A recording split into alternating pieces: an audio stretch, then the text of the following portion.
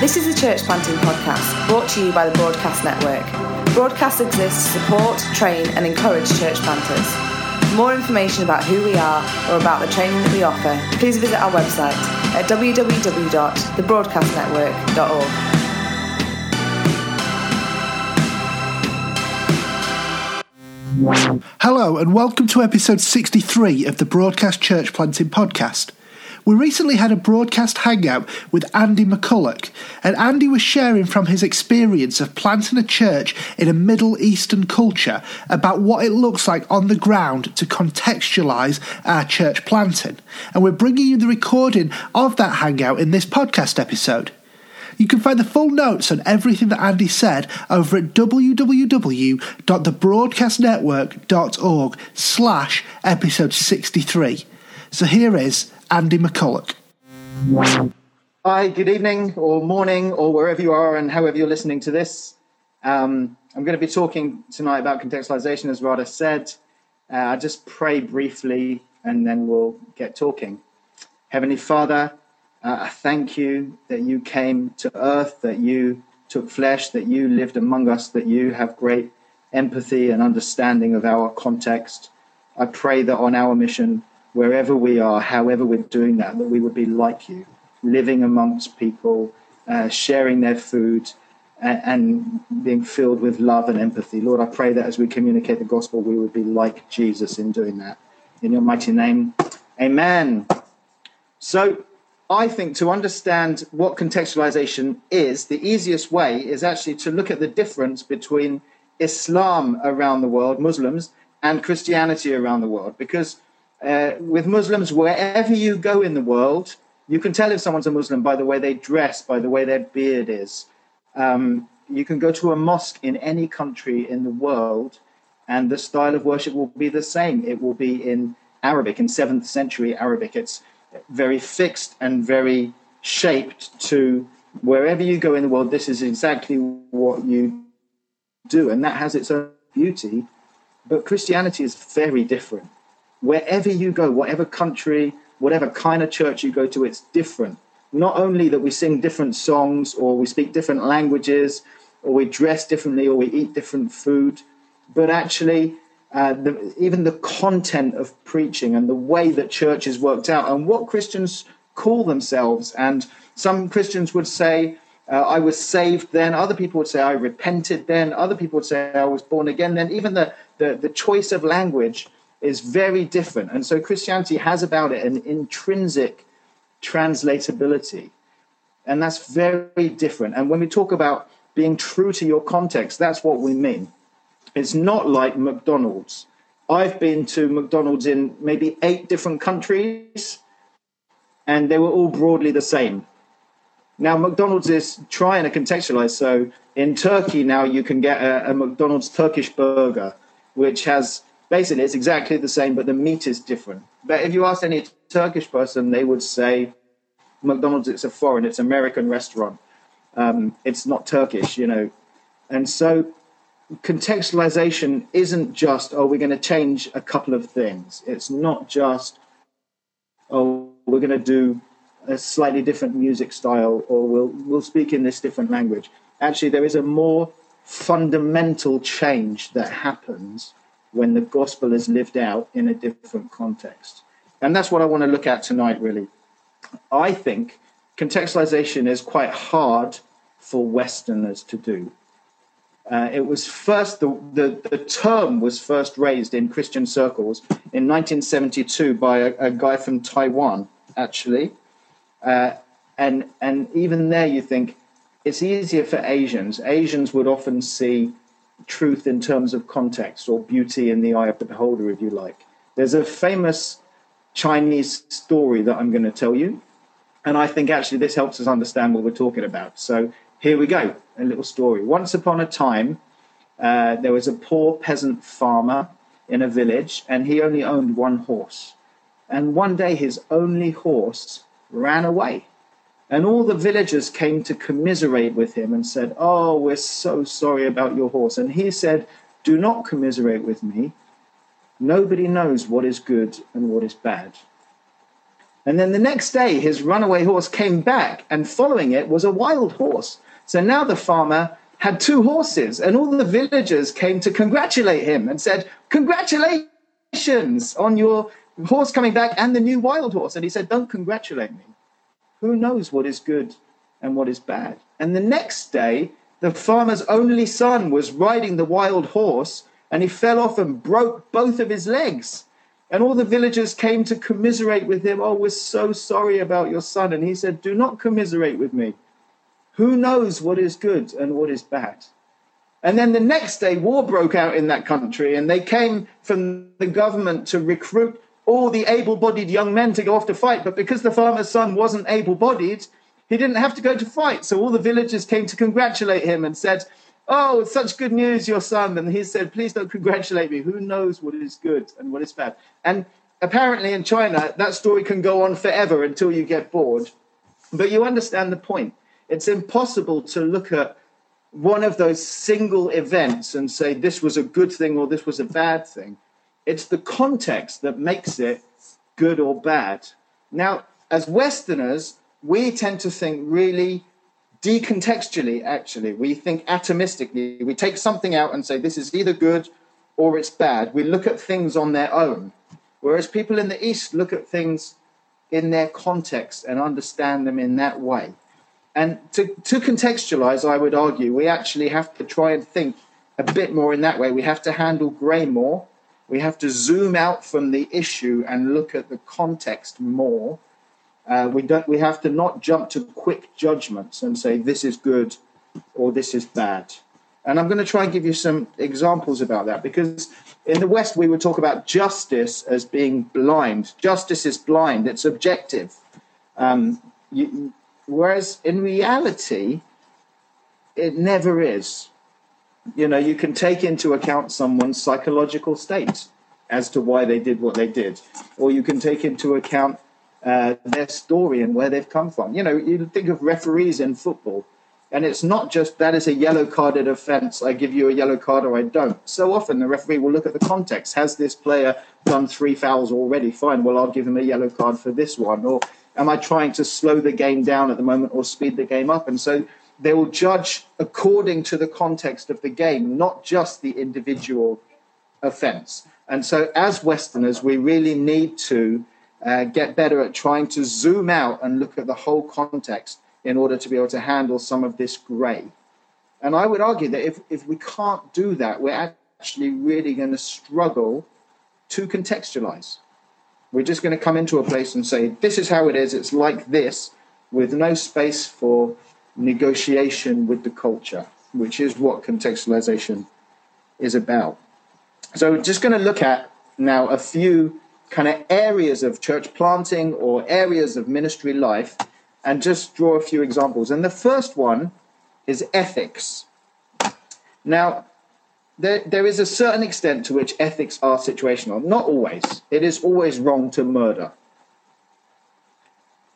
But there are many ethical issues that do vary according to context.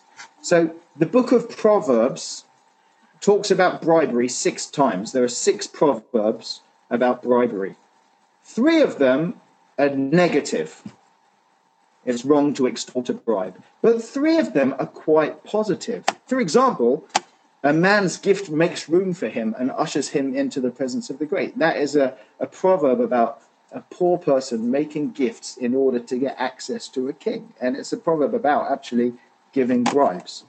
And so the book of Proverbs has 3 proverbs against bribery and 3 for bribery. So is it right or is it wrong? Well, it depends on your context, which you're going to hear me say a lot tonight because that's the point of this talk.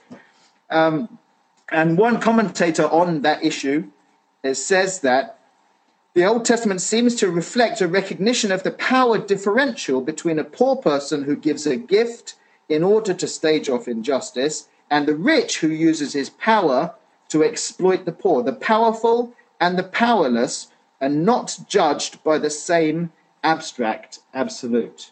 And actually, when we approach ethics, that is a huge statement. You can't just look at something and say, that is a wrong thing. It depends on so many things. Partly, I think it depends on people's trajectory. We're all on a journey, aren't we, from being sinners to being with the Lord in the new creation in glory. And everyone is at a different point on that journey. And sometimes I think we need to look at people's trajectory to understand what is going on with them. So I'll give you an example. Imagine there's a person in your church with 2 wives. There's a man in your church with 2 wives. You find out he's got 2 wives. Now, it probably won't happen in your context unless you're working in an African context or many Middle Eastern contexts where people do come from a polygamous background, in which case it could well happen in your context. It could be a live issue for you. The question is, what is this guy's trajectory? If he previously had 4 wives and now he's only got 2, then he's doing quite well. If he previously had 1 wife and now he's got 2, then he's going backwards. And now I know it's a little bit of a trite example, but the point is this. You can't just dive in and go, oh, he's got 2 wives, throw him out of the church. Actually, he may be making massive progress in his discipleship journey. In Turkey, we for many years, a lot of guys in the church were smoking. We would even put a cigarette break in the middle of the meeting because people couldn't go the whole way. Now, someone came in from the outside and said, oh, how dare you kind of making room for smoking. And I think the reality is, hey, we'll get to smoking, but a lot of these guys have just got born again from a massively unreached background. You know, let's have them stop beating their wives first. You know, we've got a long way to go. And so often with micro-ethical issues, there is a situational question. Yeah, what is their trajectory? Which direction are they going? I was in the gym the other day just to illustrate this, and I was doing my best, but all the big, muscly young guys in the gym were probably looking over at me thinking, cool, that guy's let himself go.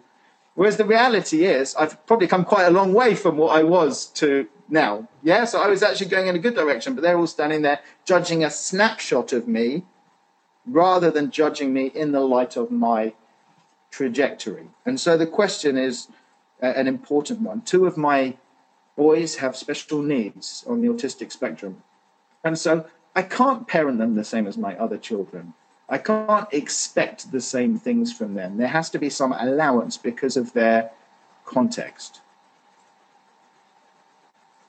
So that's a kind of tiny introduction to the area of situational ethics. But in terms of contextualization and church planting, it's a huge issue.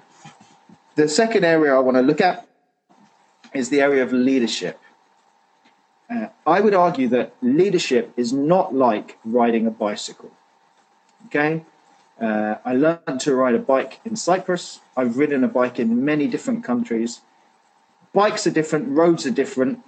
India was probably the scariest place to ride a bike. But the reality is the same skill set pretty much. Leadership is not like that. Leadership is not a decontextual package of gifts. Oh, this is a gift of leadership that you have, and I will drop you in the jungle and you lead the kind of tribal people in the jungle with your gift of leadership. It doesn't work like that. Leadership is a contextual gift. It's, you know, you've heard the saying, you think you're leading, but if there's no one behind you, then you're just taking a walk. And so in every country, leadership looks different. So you can't train someone to be a leader in London and then send them to Japan and expect them to use that same skill set. It's actually destructive, counterproductive to do that. I found when we moved to the Middle East, I had to unlearn so many of the things to do with leadership that I had learned and then relearn what leadership looked like in a different context. So there's an undressing and then a kind of redressing, because leadership is not decontextual. You can't look at it atomistically. Leadership is to do with where you are and what is valued in the culture and what you're trying to build, and that's different everywhere. I have one friend working in a Muslim nation, and he's from Russia originally, and he's got in touch with the Russian churches and said, oh, can you send me some more leaders? The Russian churches didn't want to release any of their good guys to him, so they sent him all their recovering drug addicts. True story. But this guy said, actually, in our context, these guys who they saw as useless in their churches came to us, learned the culture and the language, and have ended up being massively effective church planters in the nation that I'm in. True story. And so someone who was not counted as a leader in one place went to a different context and became a really fruitful leader. And I've seen this over and over again. I was talking to a pastor the other day who said, this guy was like a nothing guy in our church. He went to China, he's been there a long time, and he's incredibly fruitful there. And so leadership is different in different places. It's contextually biased. You see this when you sometimes bring leaders from really effective, powerful men of God or women of God from other countries, and then you bring them to the UK and ask them to teach, and they're just not received because people don't understand. It's not just a language thing. People don't see the charismatic thing or the kind of initiative thing or whatever it is that they look for in a leader. Don't see it in these guys, even though they're incredibly fruitful, powerful men of God in their own context, because leadership doesn't always cross cultures. And so why then do we think it's okay to take leaders from the UK and send them to other countries and expect them to teach on leadership? If we don't receive it that way, then why would other people receive it in the other direction? And sometimes I think that teaching about leaders and what they are and what they should do is one of the strongest forms of neo-colonialism today, where we just export this kind of package of stuff around the world and say, this is what leadership is. And I just think you're not taking account of context. The next issue I want to look at, so we've done ethics, we've looked at leadership. The next kind of tiny introduction I want to give you is the area of church planting. Therefore, every church in its context will be different. Church planting is more art than science. You can't take a list of things and say, if you go to another place and do these things, then you will successfully plant a church. And you know this, but the reason is every context is different. Every leader is different. Every style is different. Every mix of gifts is different. I've had people say to me, that guy there, he's not a church planter. He's not a church plant leader. He's not the right mix of gifts. And then I've seen that guy go and be incredibly fruitful. And so the issue is not, this is what a church plant looks like. The issue is, no, in your context, what has God gifted you to do? It's more art than science. I think if there is one gift that cross-cultural church planters need above all others, or one kind of Bible hero, it would be Barnabas. It's said of Barnabas that he went to Antioch and he saw the grace of God there. You know, when Saul was this kind of emerging guy and all the leaders in Jerusalem were scared of him, Barnabas championed him. He saw the grace of God on him. He brought him in. And if anything, I think this ability to see the grace of God on people, to say, this is what God is doing. This is how God is working here. And actually to be reactive to the Holy Spirit's initiative is probably the thing that you need more than all others in cross-cultural church planting. You look and you say, what is God doing? How is God working here? Let's align ourselves with that. The next thing then really on this, and I think it's obvious, but I think it needs saying, is therefore we must work really hard to understand our context. Jesus spent 30 years living among people, listening, walking with people, eating with people. 30 years listening and learning, and then 3 years preaching. Now, the 30 years listening made the 3 years speaking very effective. But see, the reality is this: you can't answer people's questions until you know what those questions are. Often we turn up in a town and we say, right, I'm here with the answers. And people are like, well, hang on, we didn't even ask you a question yet. And to assume that you know people's questions, people's needs, people's issues is to ignore context. So when we go cross-culturally and you've got to learn language, we would always encourage people to have a couple of years studying the language, getting to know the city, getting to know the people, spending lots of time listening and asking and researching, working really hard on understanding that context, so that when you start talking, And when you start answering, you know what you're answering. Does that make sense? I think it's obvious from the ministry of Jesus, but I think that so often we just turn up and start talking. I believe really strongly that the first time you visit somewhere, you shouldn't visit there to preach. You should visit there to listen. I think, how can you turn up somewhere and preach unless you know what they're asking, what the questions are, unless it's in dialogue, unless it's in conversation? I think it's arrogant, and I think it's presumptive, and I think God, who knows everything, didn't just turn up on earth and start talking.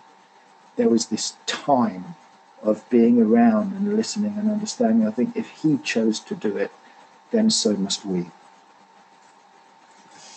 My final area when it comes to contextualization that I just want to, and these are all like tiny little introductions to obviously what is an enormous subject, and I know you're in this series at the moment. But the final one really would be then the Bible and the contextual nature of the Bible and how we should handle the Bible when we go into different contexts. So our understanding of inspiration is contextual. Again, if you contrasted it with Islam, which is quite a helpful black and white contrast, in Islam they believe that the Quran was pre-existent, that it's perfect, that it existed in heaven, and then it kind of descended in its perfect, complete form to Muhammad through revelation as this book. And so it's 100% divine and 0% human. The Christian understanding of the Bible, of the Word of God, of inspiration, is it's 100% divine, it's God's word, but it's also 100% human. It's David's words, it's Paul's words, it's John's words. Yeah? And so, like our understanding of Jesus himself, 100% divine and 100% human. And so the Bible then is contextual in nature. So you've got the 4 Gospels, which are actually 4 contextualizations of the same kind of gospel story. You've got Matthew contextualizing, putting it into language for Jews. You've got Mark putting it into language for people in Rome. You've got Luke putting it into language for Gentiles. And then you've got John 50 years later, when communities have changed and culture has changed, telling the same story again, but in a really different way. And so even within the Bible, you have these different contextualizations. And I think that gives us an insight really into what it means to take the same story about the world and about who God is and about what Jesus has done on the cross, the same story, but tell it in really different ways, in different language, with different pictures and different illusions, with different application in different contexts. And so even the Bible helps us understand what it is to contextualize the gospel. The Bible is infinitely translatable. In fact, we hold translatability really high. We want people to receive the gospel in their mother tongue. We want Turks to receive it in Turkish, not in English. Yeah, and so, but linguistic translatability begets cultural translatability because there's no one-to-one equivalency in language. So in Greek, New Testament, you've got 4 words for love, 4 different nuances of love. But in our English translation, they're all translated love because we don't have that flexibility in our language. And so do we lose something in our understanding of love, in our relational breadth? Maybe. And so translation is never 100% direct. There's always some nuance that changes. And so reading the Bible in different languages, it actually says, therefore, things with slightly different emphases. And that's an aspect of contextualization. And theology comes from the questions that we are asking. So we read the same Bible, the same closed canon, which we hold as the Word of God. But we come to the Bible, depending on your country, asking what it says about polygamy, asking what it says about head coverings, asking what it says about burial, asking what it says about ancestors. And you think Wayne Grudem in his systematic theology doesn't address any of those questions. Why? Because they're not the questions he's asking. And so we have questions, we go to the Bible and get answers, but in your different contexts, you will have different questions. And so you'll go to the Bible and you'll see different things. And that is a beauty of Christianity. So in conclusion, just going to throw some words at you, which I love. these words represent, I believe, some key attitudes or some key needs in contextualization. And you'll notice I haven't said this is a program for contextualization. These are steps. This is what you should do. I really think we need to be able to zoom out and think broadly and handle lots of grey. And if we can do that, then we will approach our context with sensitivity. And so some key words. Number one, proximity. I think when you're living in amongst people, in understanding their world, then it gives you something in contextualization that you don't have from outside. So everyone can be a better president or a better football manager sitting at home on their sofa watching TV. But when you're proximate, then there's more nuance, there's more complication. The closer you get to things, the more complex and confusing they are. And so God didn't sit in heaven and just judge us. He came close, Emmanuel. He became incarnate. He drew near. He took flesh. He knows what it is to be hungry and lonely and thirsty. Why? Because proximity is a massive part of mission. And mission that is not proximate is dead. Secondly, empathy. And this is similar, but you don't actually contextualize as an intellectual exercise. You don't just look at your city and research it and go, these are the questions and these are the issues, and so I'm going to bring these answers. Actually, contextualizing is about empathy. It's about living amongst people and actually feeling the things that they feel. You get so close to smelling the rose that you feel the thorn, is what we call it. And so actually, when you're living in a place where certain things are the issue and they become the issue for you too, then you're able to contextualize from within. I have a friend who's in Mongolia, and he posted the other day, he said, I've just found out that in Mongolia they have the highest antidepressant usage in the world, so I'm off down the pharmacy. And his point was obvious. If everyone here is suffering from depression, there must be a reason, and I think I'm starting to feel it too. And I actually, when we were living in Istanbul, and just in hours of traffic every day trying to get the kids to school, just sitting in this massive traffic that doesn't move 4 hours a day on the school run. That's how I developed my theology of inefficiency. In the UK, I believed that efficiency was good and was godly and was good stewardship, but actually, I think when you live in a country where efficiency isn't an option, you start to realize there's a beauty to living an inefficient life, but that's for another time. And so empathy.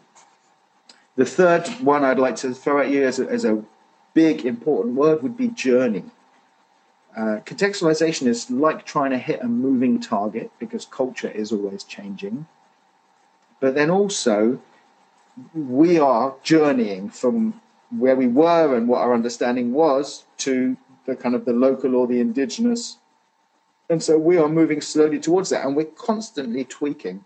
I'll give you an example. In our context in Turkey, we took the concept of alpha, but obviously didn't just translate it into Turkish and teach it as the Turkish Alpha course, because alpha is contextual to the UK. It's answering questions English people are asking. So alpha 1 is boring, untrue, irrelevant, because that's a question in England. It's not a question in Turkey. In Turkey, our kind of alpha 1, if you like, was, is it Western, imperialistic, capitalistic, and religious kind of thing? Because that's the question everyone's asking. Yeah.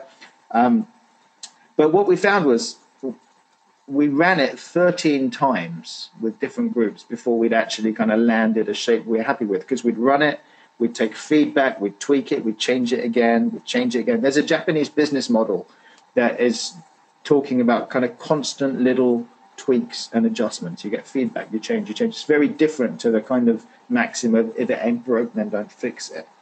And so for us, contextualization has always been a journey. We're constantly trying to become more local, more indigenous, more contextual, and we'll keep taking feedback and doing that, and it's a journey. Fourthly, I would use the phrase, we really want to talk about mission with people, not mission to people. The biblical thing from Galatians 2 would be about eating with the Gentiles. I love that picture of mission.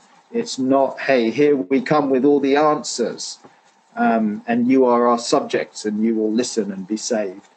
It's actually, we do it together. The Bible sometimes talks about the man of peace. You know, you find someone who receives you, you live in his home, and he almost becomes your kind of host or guide to that area, to that city, and you ask him your questions. And all the years I've been preaching in Turkish, as an example, before I've preached on a Sunday, I've sat down in the week with a guy and just gone, how does this land? What question would people be asking here? Would people understand this joke? Would it be funny in this language? You know, and constantly getting feedback and then tweaking and putting it through these kind of filters of local wisdom. And I think it's always got to be done in that way, partnership with people, not just kind of imposing your stuff on people.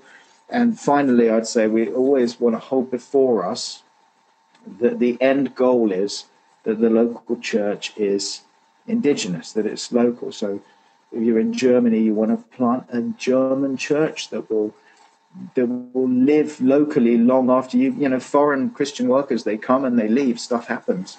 Hudson Taylor said we're like the scaffolding, you know, we're around the building, we're important for a while, we teach and we lay foundations, and it's an important role, but there comes a time when the scaffolding is dismantled and then the building is seen in all its indigenous glory. And I think our goal must always be, how do we make the gospel live in this culture, in this place, in this time?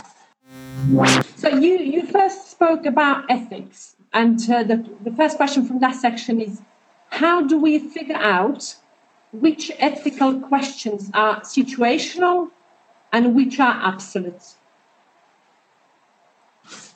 Yeah, it's a great question. It's a huge question. Some of it you will know intrinsically, and you will feel intrinsically, and you will know from your Bible reading. But some of it you will only find out when you land in a new place and suddenly go, wow, everyone doesn't think this. And one of the things we try and train our people to do is, when you see something that just seems wrong to you, instead of going, oh, that's wrong, to go, just to pause and go, oh, that's different.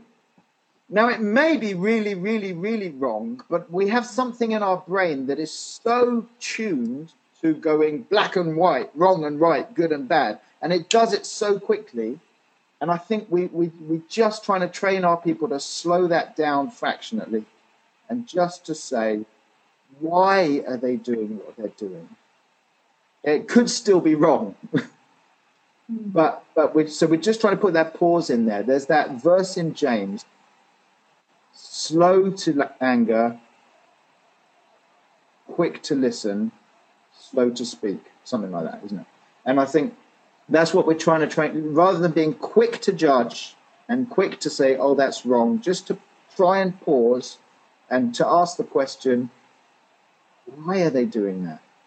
And we found that with training and with time, you can actually adjust to that. And then you may look at an issue and you may go, actually, no, it's still a black and white wrong issue. It could well be. But you may look at it and go, actually, maybe there is just a situational reason for this. And so we've just got to train ourselves to approach ethical issues with slightly more thought and slowness, I would say. Brilliant, yeah. And then you obviously spoke about leadership, and we have a question that says, in a country like the UK, with many people from different backgrounds and cultures, is there a predominant leadership style that works in a nation? Okay, so Jesus said that we shouldn't be like the kings of the earth. The kings of the earth want to lord it over you, and we shouldn't be like that. And one application from that verse would be, actually, our leadership style should not be like a worldly leadership style. Our leadership in the church is different. And so I think we would hold that. So in other words, you're not just looking at the context and going, oh, people in this country are very hierarchical, and we should build the church hierarchical. But if people in this country are democratic, we should build the church democratic. It's saying, no. Church leadership is not like the culture. It's different. But I think what we do sometimes is we say, oh, well, this is the leadership style that I'm used to or that I'm comfortable with, and therefore everyone will be. I'll try and give you an example. I was speaking to a friend the other day. I hope he's not listening. If he is, God bless him. Who is a leader in a church in London in a really multicultural area, and they want to bring through more kind of elders in the church who aren't just their white middle class bracket, but for them, and they've got some brilliant guys in the church who I would say, from different kind of racial backgrounds, who are very gifted, real character, all the biblical requirements of eldership.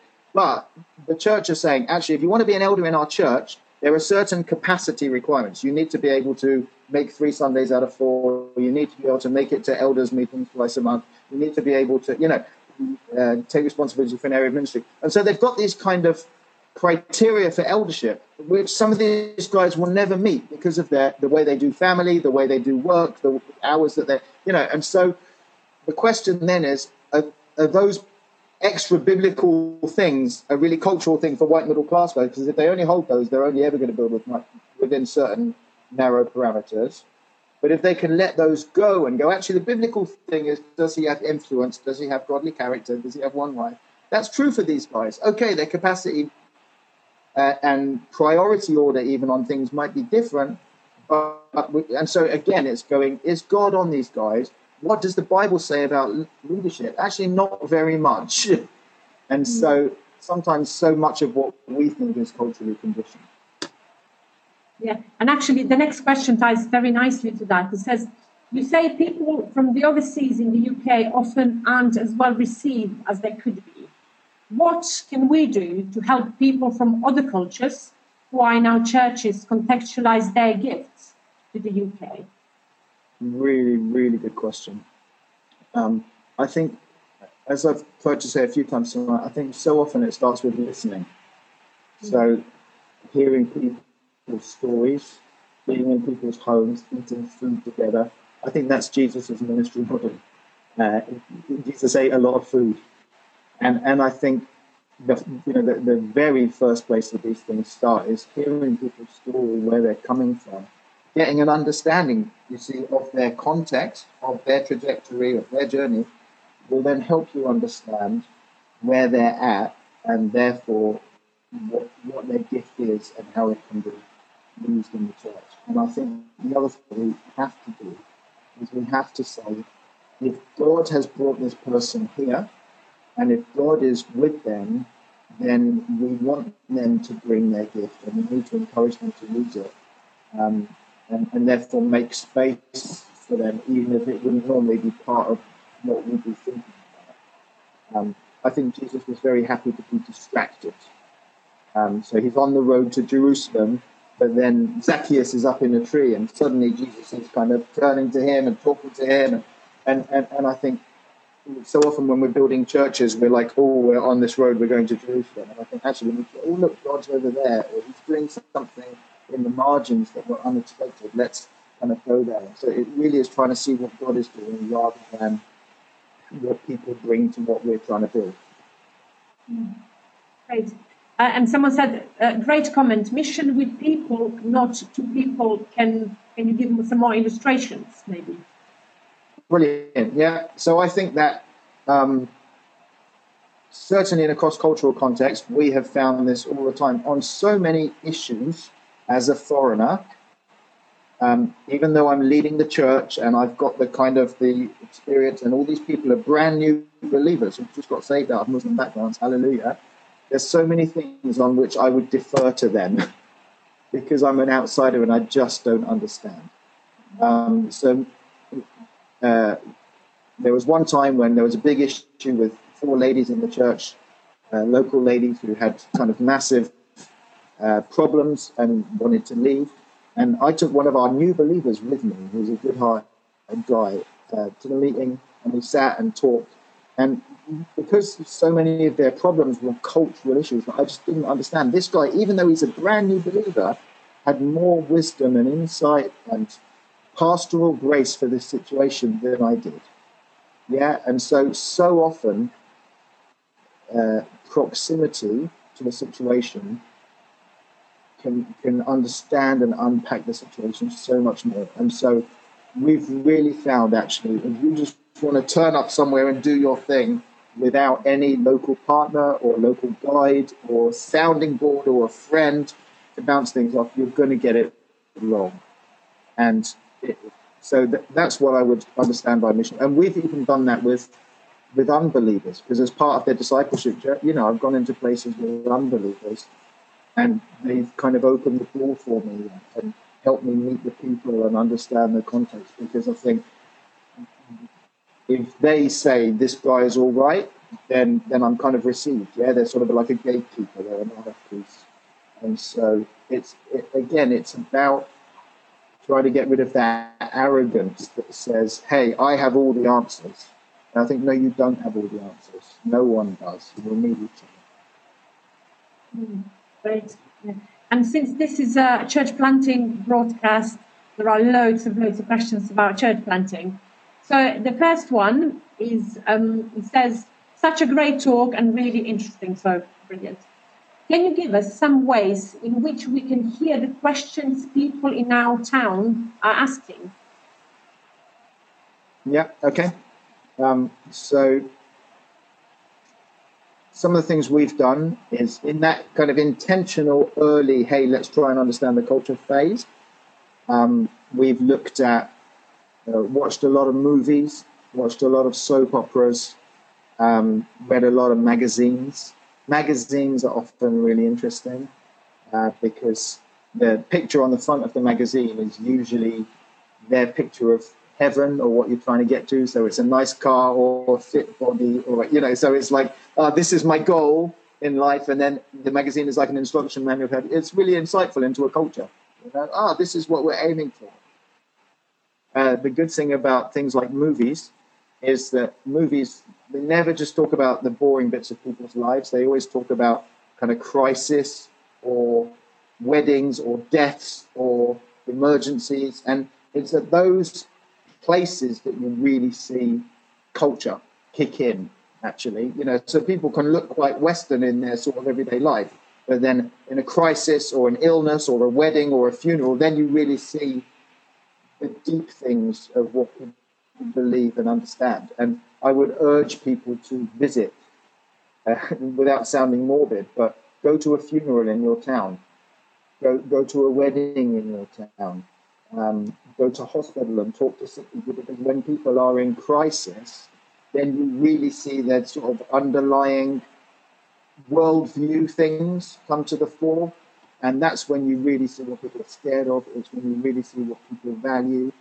And so being with people in crisis is a great kind of cultural teacher. That's really interesting. And you said that obviously the first 2 years are very important for language learning and culture learning. So we have a question that says, practically speaking, what does day-to-day life look like in those 2 years that you're getting to know the culture? Okay, so let's take the assumption that you have moved somewhere with a team and your family or whatever to plant a church in a new city, and you've managed to fund a couple of years or a year to really try and put your head down and learn some language and settle your family. We would say during that time you have 3 goals, and only 3 goals. There's only 3 things you're trying to do, given all those conditions I just mentioned. And number 1 is kind of stay married and keep your family well, and try and enter with your family into a settled pattern of life. And the fight actually for routine and stuff like that is huge. I mean, we've just moved back to the UK for a season. We've been here 6 months. We haven't landed a routine yet. We don't know where to shop yet. I haven't got car insurance yet. Don't tell anyone. But all this kind of stuff, it just takes so long to land. And that's in a country where I speak the language. So just to land normal life and routine can take months and months and months. And so that's number 1. Number 2 is you're working really hard, kind of studying language and culture. And there are many different ways to study language, whether it's school or whether it's conversation partners, depending on your intentionality and how your brain works and all the rest of it. And studying culture, like some of the examples I just gave. So you spend 2 years going, at the end of this 2 years, I'm not going to be fluent in language or culture. I'm not going to know anything, everything, but I will have got to a certain level. So that's number 2. And then number 3 is whatever team you've come with, keeping some aspect of team life or proto-community, working towards the point where you'll be able to plant a church in the future. So if you're only doing those 3 things, that's going to be an exhausting full-time job. When you're learning language, you're using a muscle you never usually use in life, and it's exhausting. We would sit on the sofa at 7 o'clock at night and just go, I'm exhausted. All I've done is read books. It's just knackering. And so just doing those 3 things, if you can just do those 3 things, you'll do super well. Excellent. Thank you for that. Yes, it's late here where I am, so pretty tired. You're feeling tired? We have a question that kind of extends beyond those 2 years. So apart from learning a language, if appropriate, what other key things would you encourage someone to do in order to understand culture in which they're planting? Okay. So with direct reference, not just to understanding the culture, but with direct reference to planting, one useful grid, if you want a kind of practical tool, comes from Tim Keller's book. Tim Keller's Church Planting Manual, I think. He's quite thought through on contextualization. And he's got this kind of grid. Have you seen it, Radha? I don't know. But where basically you take, along one side, you want to put in kind of all the areas of ministry that you want to do or that you think a church should have. So small groups or Sunday meetings or what preaching should be like or what care for the poor should be like or what community should be like. So on one side, you put the things that you think, hey, our church should be doing these things. And then along the kind of other axis, you put various cultural aspects. So for us, we picked 3 for our context in Istanbul. One was it's a big city and people live in a big city and that's got its functionality. Number 2 was people are Muslims. And so that brings a worldview and a whole package of stuff with it. And number 3 was people are Turkish. And that brings a whole load of kind of cultural stuff with it. So you put and then you just go through and you say, okay, small groups. What does it mean to do small groups in the big city? Well, everyone finishes work at 9 o'clock at night. So all our small groups are going to have to be at midnight. Yeah, so that's number 1. Or whatever. People are Muslim. What does that mean for small groups? Well, what do Muslims do for small groups? They meet in homes to read the Quran, don't they? What does that look like? How can we kind of make some things make sense there? And then people are Turkish. What does that mean about small groups? Well, it means that everyone's really worried about what their neighbours think. And everyone gossips about their neighbours all the time. So we won't use guitars or sing because that's going to just bring hell down on everybody's head, And so you're looking at various things about your context, various things that the church should do. And then you're just kind of asking the questions, okay, then what should our ministry look like? Now, that doesn't answer everything, but it's a kind of useful grid to help you think about the process of contextualizing church programs. Yeah, that's brilliant. And because obviously some people are planting in donations, some people are planting in different contexts. So we have a question: how is contextualization different when you're planting in a place that is made up of multiple cultures rather than just one? Yeah. It's a really difficult question for a few reasons. One is to do with what vision of church you're building for. See, some people would argue that one new man in Christ, which is a really high New Frontiers value, can only be expressed where everyone is therefore, all these different cultures are all together in one meeting on a Sunday, being one new man in Christ. And in some situations, you get a multicultural church that is truly multicultural and can really, truly express that. So everybody is on a kind of level playing field. And that's beautiful when it happens. But the reality is most churches will have a dominant cultural group. So let's say, like the example I gave before, the kind of white English people. And then you start adding in lots of cultures around, but it's not a level playing field. You're in someone's comfort zone, not somebody else's comfort zone. The illustrations that you use in preaching will appeal to some people and not other people. The style of music will appeal to some people and not other people. The the busyness of church program during the week will favor certain kinds of people and not other kinds of people. And so there will always be differentials in your contextualization if you want to build multicultural one new man in Christ. Obviously, the other way of doing it then is micro-contextualization, which a lot of people are trying to do now with sites. So you're doing a multi-site thing, multi-language thing, where you move someone into your really Asian area to really identify with those guys and start gathering in their style. You move someone else into your really African area and do something there. So you're still expressing your mission, you're still reaching your city, but you're realizing you can't do it all in one meeting or one structure. And I actually believe that we need to do more of the second in the UK at the moment and go to where, God didn't wait for us to come to him, he came to where we were. And I think sometimes we sit in our churches waiting for people to come to us. But your church isn't accessible just because it's got a wheelchair ramp and a good website. Accessibility is about cultural comfort and people walking in and feeling emotionally and culturally connected. And they'll look around and go, are there other people like me here? Do I understand what's going on? Does this preaching speak to my felt needs? And so sometimes I think we've got to go to where people are by contextualizing in many different ways in the same city, rather than waiting for people to come to us.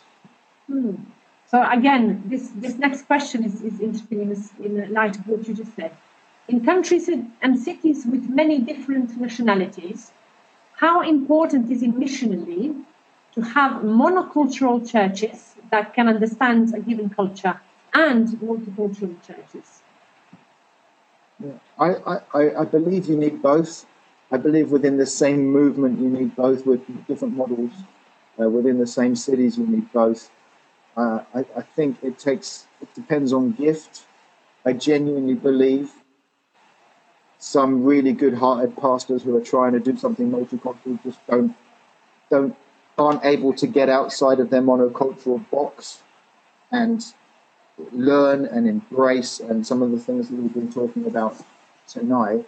And so I think if that's your gift, then build a monocultural church and have other people reach in other ways. But I don't think one is better than the other.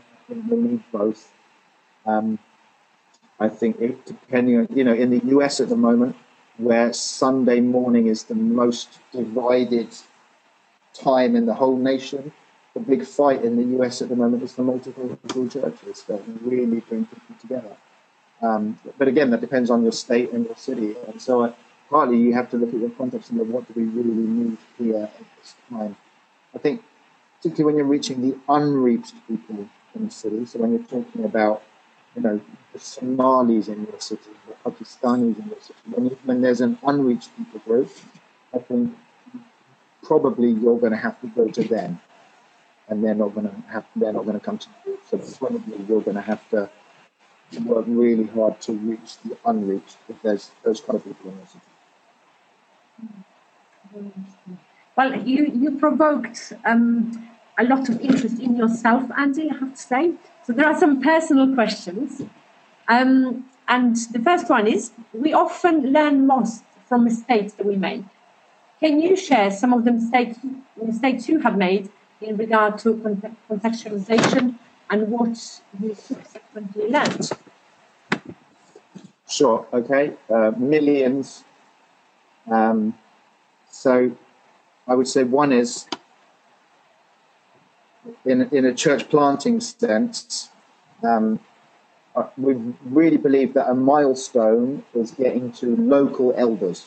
So getting to the point where local guys who've got saved on our foundation come through and express eldership in the church. And by the grace of God, we've been able to get there in certain instances. But sometimes I've been so focused on getting to elders and looking at who are going to be the elders here, who are going to be the guys that are going to come through and elder this church, that I've not focused on the kind of broader discipleship of everybody, or the 99% of people in the church who aren't going to be an elder. And I think Jesus told us to go and make disciples, not to go and make elders. And so sometimes I've been a little too task oriented. I'd throw my hands up. I think it's something we're processing in our context at the moment, and gone, I've worked so hard to bring through elders that I've neglected, the kind of energy of discipleship of everybody. And I think Jesus told us to make disciples. So there's one. I think the other would just be from a cross-cultural point of view, underestimating the pain of it and the fact that is normal and that is everyone, and that suffering and difficulty aren't just a side product of mission or don't just happen to some people, but it's actually part of cross-cultural mission. Reaching the unreached, you can go for 20 years and have massive pain and trauma and emotional and spiritual difficulties and see nothing happen because Satan's kingdom is very strong. And I think sometimes we've tried to measure things with like our success lens and go, it should be growing or it should be multiplying or all this, and just poured, so we just returned to the UK for a while after 7 years in Turkey. And I'm going, did we even make a scratch? Did Satan even know we came? That bit in Ephesus where he's like, I know Paul for you, did we even knock on his door, and it's hurt so much and there's been so much pain with it. It was, and so I think underestimating the slowness and the faithfulness and the minuscule advances that it is for a seed to grow into a mustard tree. It takes a long time. That's really, really good. Well, not that you have to go through pain, obviously, but actually, thanks. It's really good. It's really good for people to hear that is a part and parcel of what the church planting is, isn't it? And because we are very near our the end of our time, one more question. If you were planting again in a new place, what are the first 4 things you would do in terms of contextualization? Wow, great question. Okay, I think number 1 would be not be in a hurry. So really make the most of the learning stage. I think we talk about, taking 2 years and Jesus took 30.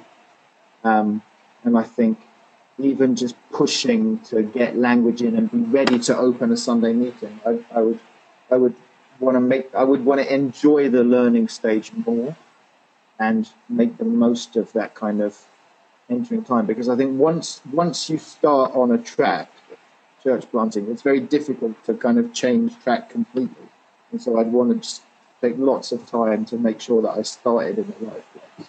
So that would be number 1, really enjoy that stage. I think number 2 would be ideally have someone on the kind of core team owning the vision from the beginning that's a local person. Now, when you're reaching the unreached, you can't always do that. I'm aware of that. But I think to have that kind of man of peace or guide character that we were talking about, but actually have them on the inside as part of your core team initially would be a dream. But you always start with what you have, not with what you wish you had. But that would be number 2. Number 3, I would want to get to multipliability quicker. So I think you're not even just talking about planting one church, but you're talking about planting a region of churches or several churches. And you want that in your DNA from day one, but not just in your DNA, but in your actual, where you're going with it. So I think we wanted to think straight away, hey, as a foreigner, I probably won't be here very long. I might be here 10 years, but I might only have 5. We might get sick, we might get thrown out, there might be persecution. And so how does this get away from me and be multipliable without me quickly? And so I think that would be number 3. And number 4 would be when people get saved, not trying to pull them into the church and out of their kind of circle and family and friends so quickly. They're actually trying to get their whole circle and family and friends saved. And we've seen that happen several times. And in the Middle East, that is the way that God is working. the people really need that. If they get pulled out of their circle and they're into the church, they just don't have the support network to sustain when it gets tough for people. And so I think taking time to visit and get to know and gain the trust of their whole family and circle, and really wanting to see whole groups of people come to faith together, not just individuals. Well, we hope you enjoyed this episode, and just a reminder, you can find the full notes on everything that Andy said at www.thebroadcastnetwork.org/episode 63. See you next time.